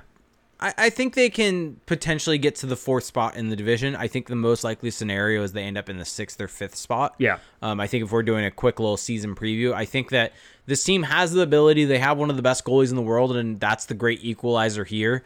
And so I think that with that being said, they have the ability to get up into the 4th spot in the division if all things go right. Now, granted, all things have to go right for them to get there. I think most likely not everything goes exactly to plan, and they end up in the 5th or 6th spot as a result. I just want to put something out there before, are we doing questions next? No, we actually have a couple more things to do, Felix.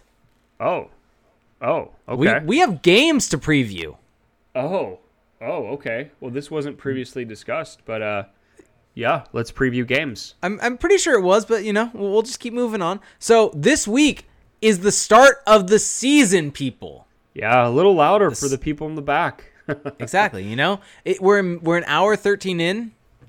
People may be dozing off. I sometimes will listen to podcasts when I fall asleep. You have admitted to me that you don't finish podcasts, which I find bizarre, but it's now. I think the bigger issue for me is not having a commute anymore with working. Yeah. From home. Well, okay. Let's get into it though. Let's cut to the chase. The Ducks season opens at the Vegas Golden Knights on Thursday at 7 p.m. And they also play in Vegas again next Saturday at 7 p.m. And so those are going to be the 2 games that will happen prior to next week's episode. Also, somewhat strange. I didn't really make much of it, to be honest. But the Ducks haven't announced a broadcast schedule. And I'm going through almost basically every other team has a broadcast schedule. I'm looking at networks and every team. Somewhat strange. I wouldn't buy too much into that, people. It's probably going to get announced, but it will. I mean, it has to, right? It has to. Yes. But if you want to hedge your bets a little bit, get NHL TV and a VPN. and you can watch neither the Kings nor the Ducks. Yeah, it must be some kind of regional thing. It must be a Fox Sports thing with them figuring out with the Clippers. Yeah, and I mean, you also have to factor in that the Angel season will be starting during the season. So I am 100% sure that they will get it done. I mean, the Ducks also don't have a helmet sponsor yet, so there's just a lot kind of that's in the chamber there. But I am assuming that this week we will get a lot of clarity on that. But let's just talk about those games a little bit. So they will be playing Vegas in their first 2 games. Which one of the is quite the way to start things off. Yeah. So now up on the screen, folks, is we've talked about JFresh Hockey before. His War roster builder for Vegas. They are in an 82-game season projected to have 106 points because of this roster. Mm-hmm. And this is their most up-to-date roster. So this is a very good Vegas team. It's a stacked team at forwards. They may not have the sexiest names, but they are very, very good with their top 2 lines, although they did lose Paul Stastny. Chandler Stevenson is now stepping into that role. Cody Glass is going to be relied upon a bit more, so maybe with their bottom two lines, you can maybe find something. Their center depth is not the most threatening, but they're probably a bit underrated. Yes, but the biggest thing for the defense now for them is they now have Alex Pietrangelo and Shea Theodore as their two right-hand shot defensemen. And so they're going to roll those two guys out there for a lot of the game. The Ducks are really going to have to get advantageous when that third pairing of Nicholas Hague and Zach Whitecloud are on the ice. Yeah, but the thing is, Hague and Whitecloud are no slouches either. They aren't. They aren't. They're solid. Yeah, and yeah, I mean, I like Hague. I mean, he's a good prospect, and you would imagine he'll be better this year.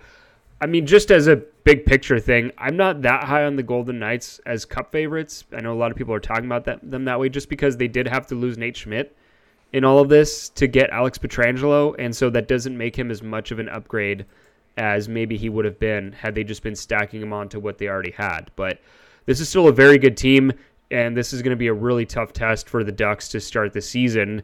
And so it's kind of rough. I think if you're the Ducks just organization, you would probably prefer to kind of work your way in, build some confidence, but by the same token, this is an opportunity. This is an opportunity for them to show that the work they've been putting in during camp and in the offseason has led them to being a team that can compete right away. Because let's face it, there isn't really going to be much of a feeling out period this season. No, this is a sprint. There's no time for that. I mean, this is Pete DeBoer's first season at the start of a season with the Vegas Golden Knights. Yeah. And Pete DeBoer seasons can be hit or miss. Yeah. Most of the time, the first couple seasons are really good, so they probably are still going to be good, but he tends to wear out his welcome after a certain point in time. So maybe that comes into play, maybe that comes into effect, and if the Ducks can kind of catch them by surprise, maybe get a couple goals early in the first game, then maybe they can walk away with a split here. Yeah, I mean, I can't really speculate on how games will go yet because we haven't seen anyone play. No, agreed. But, yeah, I think that, if you look at the last couple of years, the Ducks really struggle against Vegas, especially when they play in Vegas. Now, maybe the Vegas flu will be less in effect this year, although when you see the clips coming out of casinos in Vegas, it's hard to say. I think they can win one of these two games. I would kind of expect that there's probably going to be a game or a period or two periods where the Golden Knights are probably going to look a lot better than the Ducks, but I think the Ducks have the ability to at least scrap out a tough win. I think that if they come out of this with a split in the first week, they will probably take it, even though publicly they probably won't say, hey, we're shooting for the split here. Yeah, and I think a split on the road would be good. Yeah. So, and I mean, that guy Bobsky brings up a good point on our Twitch chat that a big thing that's pushed Vegas is their crowd. And there's going to be no fans in the building for them, so maybe that plays a part a little bit. I mean, what pushes them is that they're really good, but yeah. That's true. They have really good players. So, yeah. To everyone in the Twitch chat, we'll get to your questions in a quick second, but let's get to these emails that we've got also. So we've mentioned this a little bit, but if you have thoughts, more in-depth things you want to send to us, if we have time, and this one's going to be a little bit of a long episode, but season preview type episode. Yeah. So let's get to this email from Ken Knight. He basically wants us to break down his top power play unit because of, as he mentioned, Ducks power play really has struggled of late. So his ideal power play would be Kevin Shattenkirk as the quarterback, Troy Terry for zone entries and playmaking, Trevor Zegras for zone entries, playmaking, and shooter, Rickard Rakell as the shooter, and Adam Henrique as the net front presence. Present, not presence. Huh. Interesting. What's your thought? Okay, let me just go over that again. So Shattenkirk, Terry, Zegras, and Henrique, and there's a fifth that I'm missing. And Rakell. Yeah, I don't hate that at all. I mean, you have a lot of playmaking on the wings there with Zegras and Terry. I think that Henrique does have a nice finishing touch around the net. And, Rickard Rakell is a little bit of both. I think that he's kind of, I don't want to say proven in the last couple of years that he's not really the kind of one-timer type that we thought he was. But he does have that skill to at least keep the puck moving and keep the possession going. So, yeah, I think that would be an interesting unit. I don't think that they're going to use that because they don't even have Terry on any unit right now. But I guess my only quibble with that unit is that maybe there's not enough shooting threat. It's a lot of guys who love to dish it. And We don't know what kind of shooter Zegras will be in the NHL, and although I do like Terry's shot, I don't necessarily know if he's a guy that penalty kills are going to be keying in on quite yet, or really fearing. But it's still a unit that I would be curious to see for sure. Yep. Agreed with that. I think it's interesting. I think it provides a different look than we've seen. Well, I think it's a lot of skill. It. It's a lot of skill Yes. out there, which I'm always a fan of. Yes. And then we got this one from Roy Cervantes. He basically is asking about the Ducks broadcast as a whole. And if we kind of think that because this season he's a little bit fed up with different things from it, but do you think we could see a step up from the broadcast for this upcoming season? Have the broadcaster step up? Because, I mean, there's no fans in the building. They're going to be the only people that can convey the emotion and information to us. I could see them doing that. Yeah, that's totally believable. Yeah, and I think my biggest thing doesn't necessarily have to do with the broadcasters per se, like Allers and Hayward. My biggest thing is, what do the broadcasts do to bring you a different look? There's no fans in the building. So what can you do for different angles? What can you now do with the broadcast that is different that you aren't able to do with fans in the building? What angles can you hit now to give you a different perspective? Can they put a camera in the corner to show breakouts better than they have in the past? Yeah, I don't know. That's what I want to see from this. I don't know, because I've been watching NBA since they've started back up, and they play in the same arenas, and it's been pretty much the same as it's been in the years past. So if the NBA is not doing it, I don't know if the NHL will do it, but who knows? Let's try to be optimistic here. True. All right. So anything else you want to touch on before we start getting into the Twitch chat? I did just want to say, I'm getting a lot of people that are coming at me saying that I'm not, that how dare, because I'm posting. I'm glad you're finding this entertaining. I'm putting out my predicted lines or pairings with all the news on the blue line, and people are really coming at me saying, you're overlooking Cody Curran. How dare you? I had someone tell me he's got a booming shot, which I just love, by the way. He's got a booming shot. He's so good on the power play. This is a real tweet that I got today. No way he rides the taxi. His booming, accurate shot on the PP is really needed, which, great. Yeah, he's done that in Sweden. That's awesome. I had one person specifically reply to 4 different tweets at the same time, all advocating for Curran. So I'm very happy for Cody Curran that there's all this love for him out there. He's certainly earned it with his accomplishments in the Swedish Hockey League. But notice the key word there. A league that's not the NHL. And so, yeah, I'm not really completely factoring him in because he's 30 and has never played in the NHL before. And what we have heard on him from Dallas Eakins hasn't been this massive endorsement. Nothing negative, but just nothing that would lead you to think, this guy is a lock for the opening night lineup. So, look, I'm not actively trying to disrespect or discredit Cody Curran, but I think that it's kind of reasonable to not really just write his name with permanent ink into the lineup here. Yeah, and I think Dallas Eakins basically said he seems like could be a point getter in the Swedish League or the American League. Yeah, and I don't know if that's code for he's not a great skater, but here's the thing: he's never even done it in the American League, and so it wouldn't. You and I were kind of on this boat of. They didn't sign him for nothing, so you'd expect him to make the roster. But kind of after hearing those quotes and thinking this through, and the fact that he's never really made a name for himself in the AHL, that you got to think that they would make him play in the AHL prior to getting an NHL spot. Show us what you can do here on a smaller ice surface where you haven't ever been able to show success. So maybe that's where they end these up. Comments in our Twitch chat are just... Oh, our Twitch chat's great. And huge shout out, by the way. I want to mention this before we even start getting into the Twitch chat. But we've had a pretty high amount of people in here with us, more than usual, about double the amount that we usually get for these shows. So thank you, everyone. It's been engaging. It's been fun. You've been making me laugh. Thank you to the offshore bot company that we've hired. Really coming through. Yes. Yep, exactly. Using that Manscaped No, but some of these it. comments, Ken Pafu saying, did you guys see the drawing of Curran with the sword on his back with Felix's name on the sword? Yeah, that's really what I'm doing here. That guy Bobski, Felix getting trolled by Curran's agent. There was another one. Hockey Boys, Curran burner accounts. I'm not putting any of these things past what's going on because who else is going to bat for Cody Curran to this degree? It just doesn't. It doesn't add up anyway. And again, I don't hate the player. I don't think he's bad, but I am just so baffled by the amount.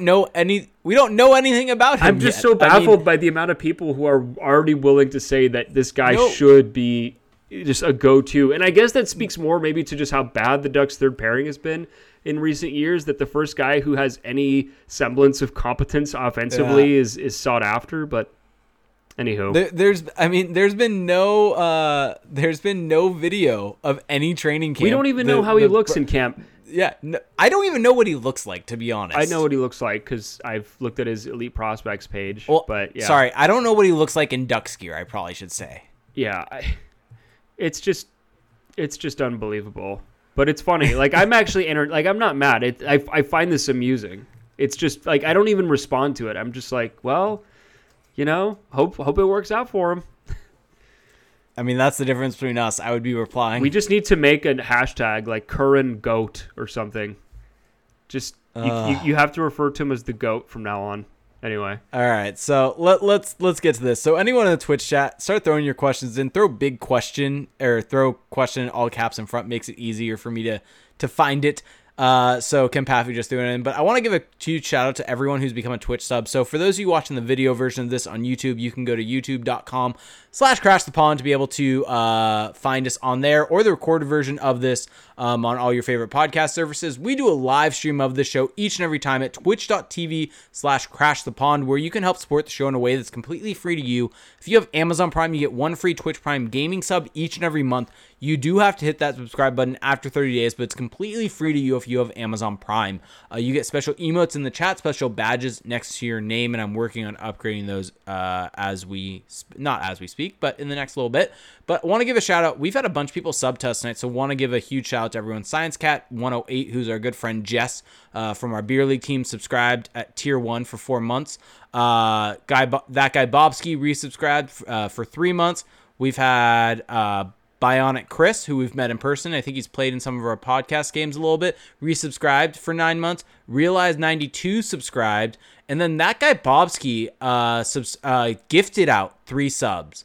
So he gave 3 subs to other people, to Wishy97, Sleeps Tiny, and Nate. So shout out to that guy Bobski for doing that for us.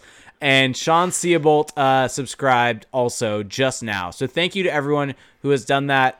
Let's get to some questions, unless you have something you want to mention from the Twitch chat that's making you laugh. I love this. I really hope that this bit sticks around of elite booming accurate shot on the PP. I hope that he scores a power play goal, and it's just an inside joke that nobody except podcast listeners I'm praying that he just scores a Shea Weber-esque a one-timer goal, and I just get this just avalanche of hate on Twitter. No, you just need to tweet out in all caps, elite booming shot from Cody Curran. Yeah, Curran greater than, I don't know, Hedman or something. Oh. Elite booming. All right. Oh, Shaken. I'm having too much Shaken fun Wings. Also, I forgot to say this. Shaken Wings also subscribed to us, but they said, Jake, according to Felix, I will never know what he looks like in Ducks gear either. Oh, yeah. Yeah, I'm a hater. Yep.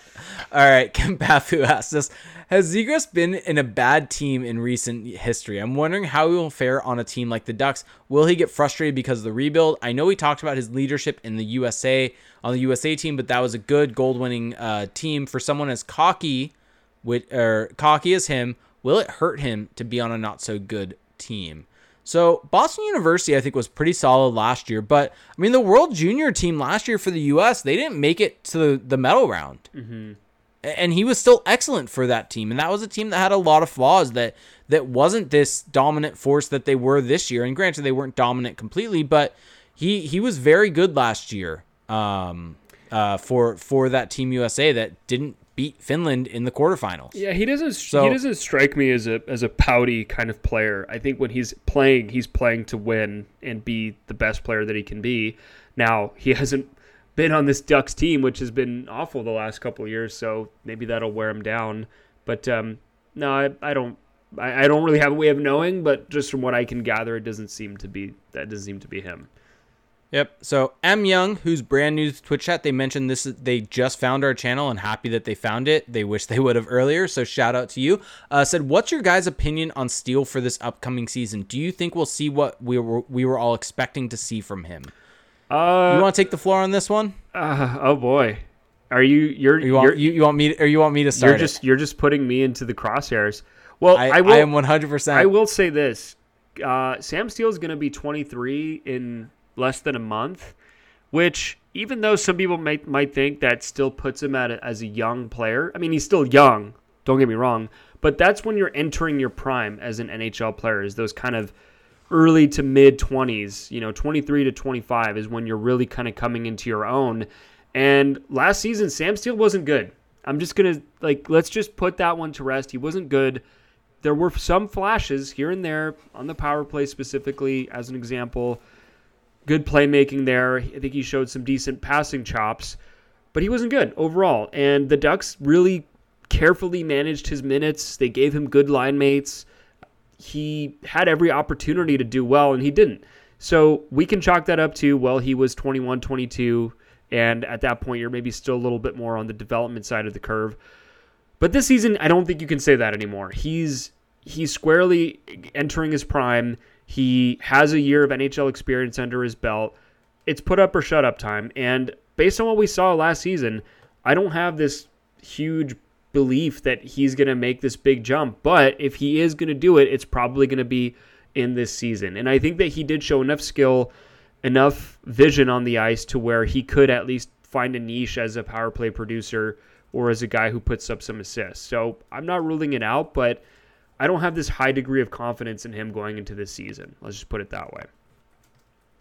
Yeah, I don't think he's ever going to become this great player for the Ducks. I think that he's never going to be what we all thought he could potentially be after his high point season that he put up in the WHL. I think that may have been a point of circumstance, a lot of different various things coming into play, maybe him dominating at that level, but that skill set didn't necessarily translate. Maybe we could be wrong here. Maybe he has a breakout season, but I think that we'll see him settle in a little bit more this season, maybe generate some more points. I don't think, I mean, let me see where he was at last year, but it's hard to fully figure out the points because it's going to be a little bit different this season. But if he were to have settled in at around, I don't know, a 30-point season in a normal 82-game season, 30 to 40-point season, I think that would be probably a fair thing for him, maybe getting up into the 40-point range. And I could see him being in that 30 to 40-point range. So I think that if we're going to half it, he probably will be 20-plus points, is if I had to really put a number on it for his points. So I think that he'll be solid, though. I think that's what you should be looking for. I could see it happen. I'm not saying it won't happen. Well, and I think as a Ducks fan, you shouldn't be expecting him to necessarily become this elite playmaker for the Ducks. It doesn't seem like that's in his game. I think what you want to see is a guy that has decent transition offense, can play in his own zone, and be reliable for them. Potentially be a guy that can be useful in the penalty kill and maybe power play. You know who that sounds like? Adam Henrique? That sounds like Troy Terry. I mean, that is Troy Terry. That's what I'm saying. Yeah. Okay. Troy Terry's very good. Moving on. Throwing that in there. Ginger Wolf said, do we expect a return to form from Raquel in this shortened season? Are we going to disagree on this? I mean, I think that by sheer volume, Rickard Raquel is going to be a first liner this year. I mean, he has been in years past, but I think that the first line is arguably going to be better this year because even though being taken off of Getzlaf's wing might seem like a bad thing, Ryan Getzlaf hasn't necessarily been awesome the last couple of years, while Adam Henrique has been good. So playing with Henrique and Silverberg, I think that Raquel could actually see an uptick in his 5-on-5 production.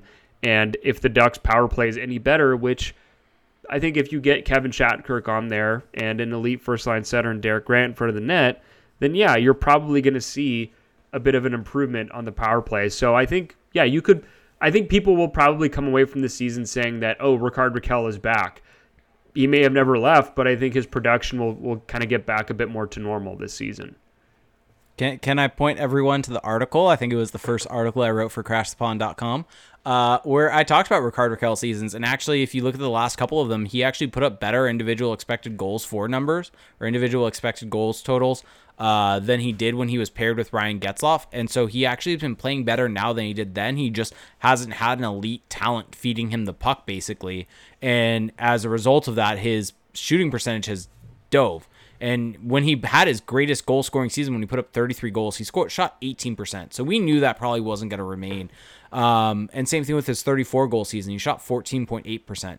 But, I mean, it dove down to 8%. He probably is more so in between. He's probably not an 8% shooter. He's probably closer to 12.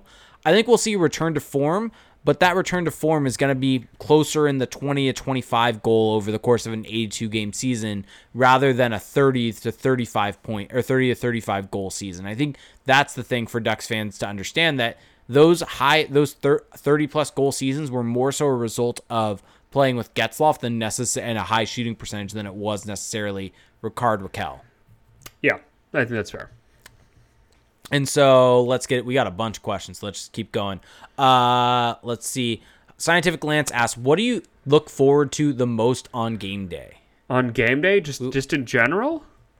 Yeah. On game days, okay, this is going to sound kind of nerdy, but I just look forward to seeing the line rushes, seeing if there's been any changes, seeing what kind of tactics that the team is trying to use. And then once the game starts, I mean, once that puck drops, I just eat it all up. I mean, that's kind of what we do this all for, because we love watching the game. So everything that comes with it, I'm a big fan of. Yep, I completely agree. I think that line rushes are something that I really miss, just the minutia of waiting for that line rush to figure out what the lineup's going to be. See who's in. Derek Grant as the first line center. Thanks. Things like that. Thanks. Things of that nature. Thanks. Ugh. Let's see. The next question that we got from Arm McKay said, will the taxi squad hurt any young Ducks developments in any ways? I don't think so.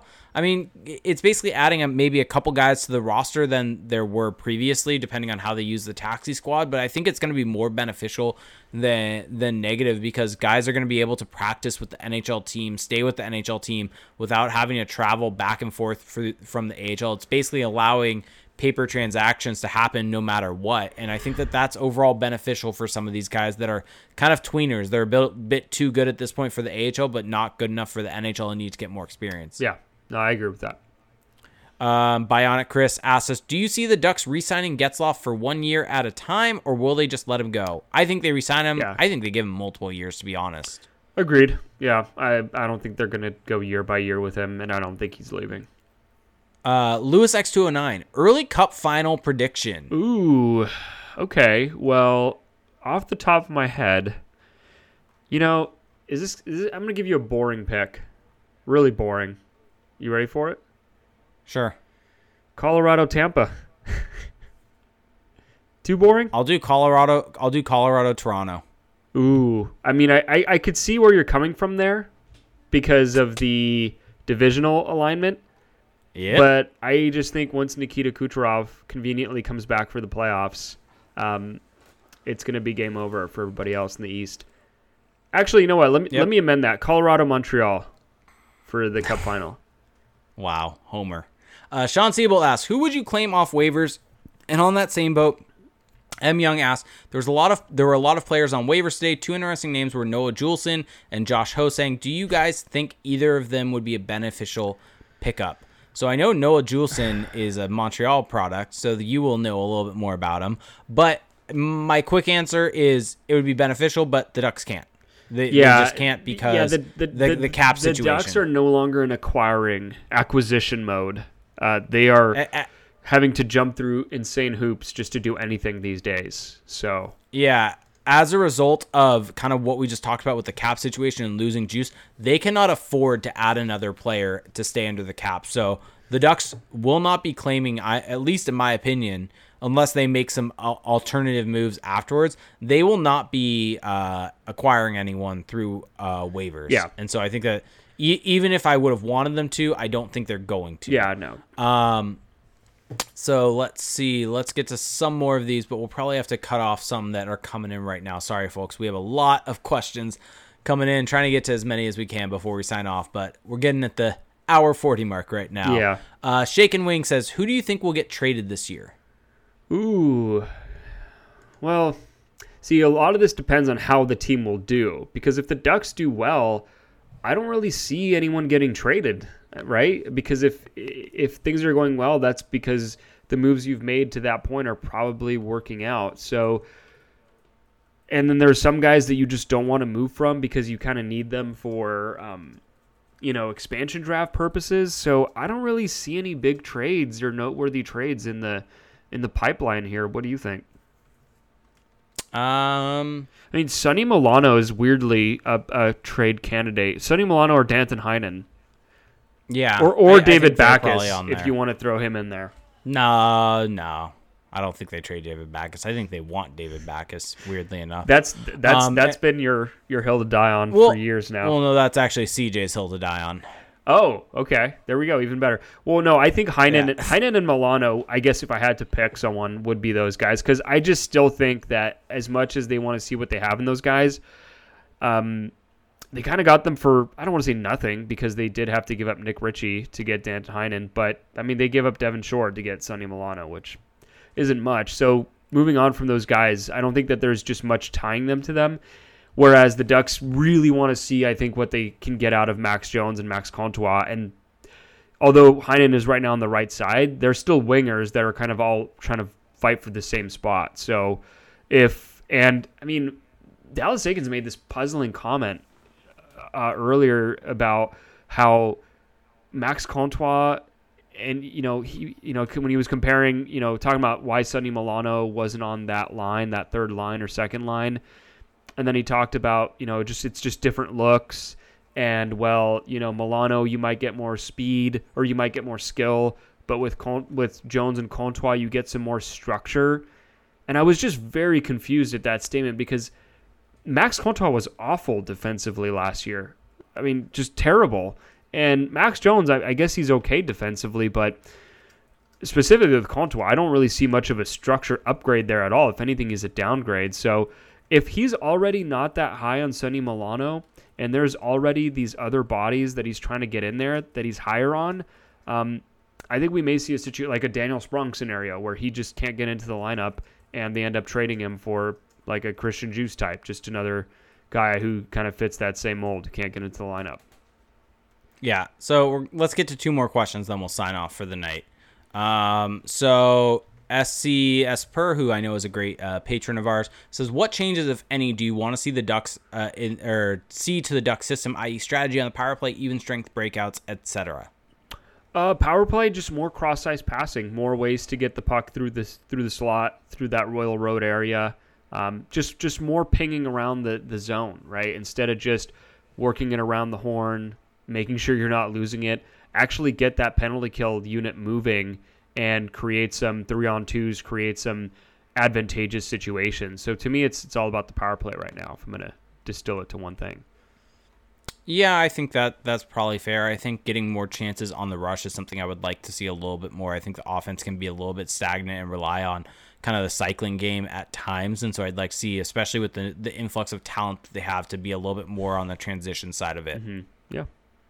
And that guy Bobski said, you mentioned broadcast changes. What former Ducks players would you want to bring into the Ducks live crew that could bring a Bieksa-like character? Okay, so I was going to say named. He nailed it.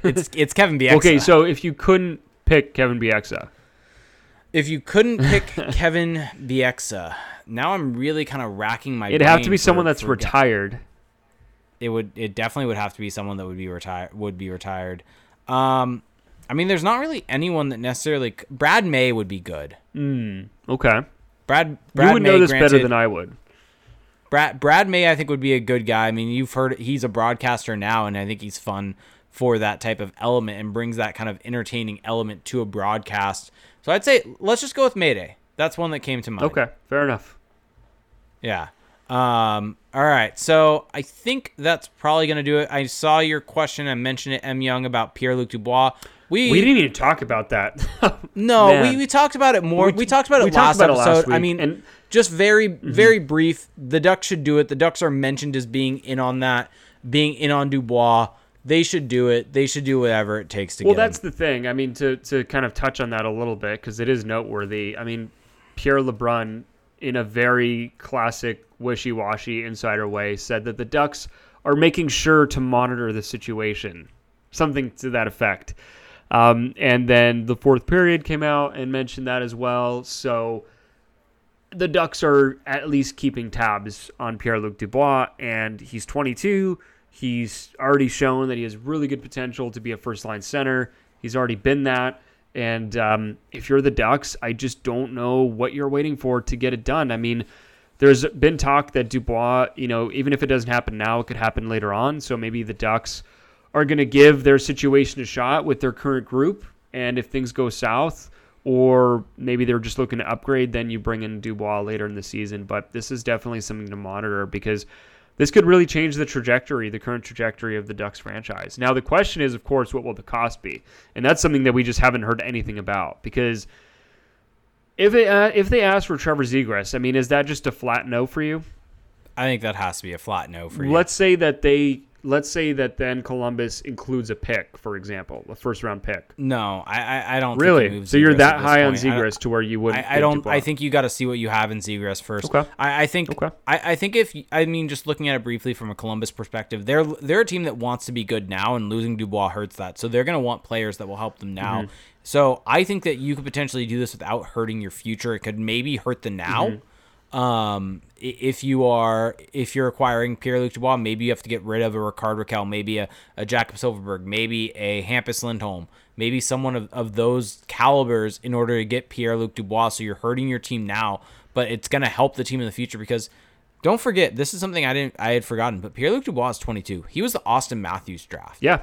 Like, this is not a guy that's that old. This No. is like, people may think it's crazy to train Hampus Lindholm, but Hampus Lindholm is 4 or 5 years older than Pierre-Luc Dubois. Yeah, and Hampus Lindholm's game has taken a bit of a downtick the last couple of years. So yeah, so I think if you can maybe get away with giving them a prime age talent and not losing really a younger player, that may be beneficial for them. Yeah. Fat Geralt brings up Sam Steele is older than Pierre-Luc Dubois. Yeah, and look what Dubois has already done in his career, in his NHL career. So kind of says it all, doesn't it?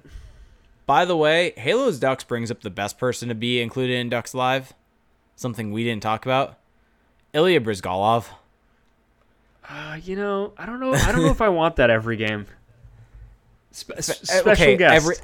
Once a week. Once a week. I don't know if I want that every game. Not going to lie.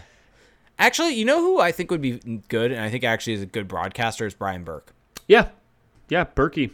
I think Brian Burke ties to the organization, and I think it would be entertaining because I don't think he would have any issues calling out Bob Murray. Well, yeah, that's the thing. If there's anyone who has the clout to not have to worry about that, it's Brian Burke, or who might just not give a shit either way. Yeah, exactly. He's going to call out Bob Murray, and Bob Murray's going to come to him. He's like, I gave you this job. Yeah. Yeah, I would actually love that, because we might find out a bit more than we found out in recent years. So there we go. I think that's going to do it for us tonight, though. Okay. Well, yeah. Thanks everybody for being so engaged in our Twitch chat. That was pretty awesome. And like Jake already mentioned, if you want to join the fun, we usually go live Sunday evenings, 8 p.m. Pacific Standard Time, twitch.tv/crashthepond. Jake already went over all the perks, but you should do it. It's a lot of fun. Now, there are a few different ways to support our show.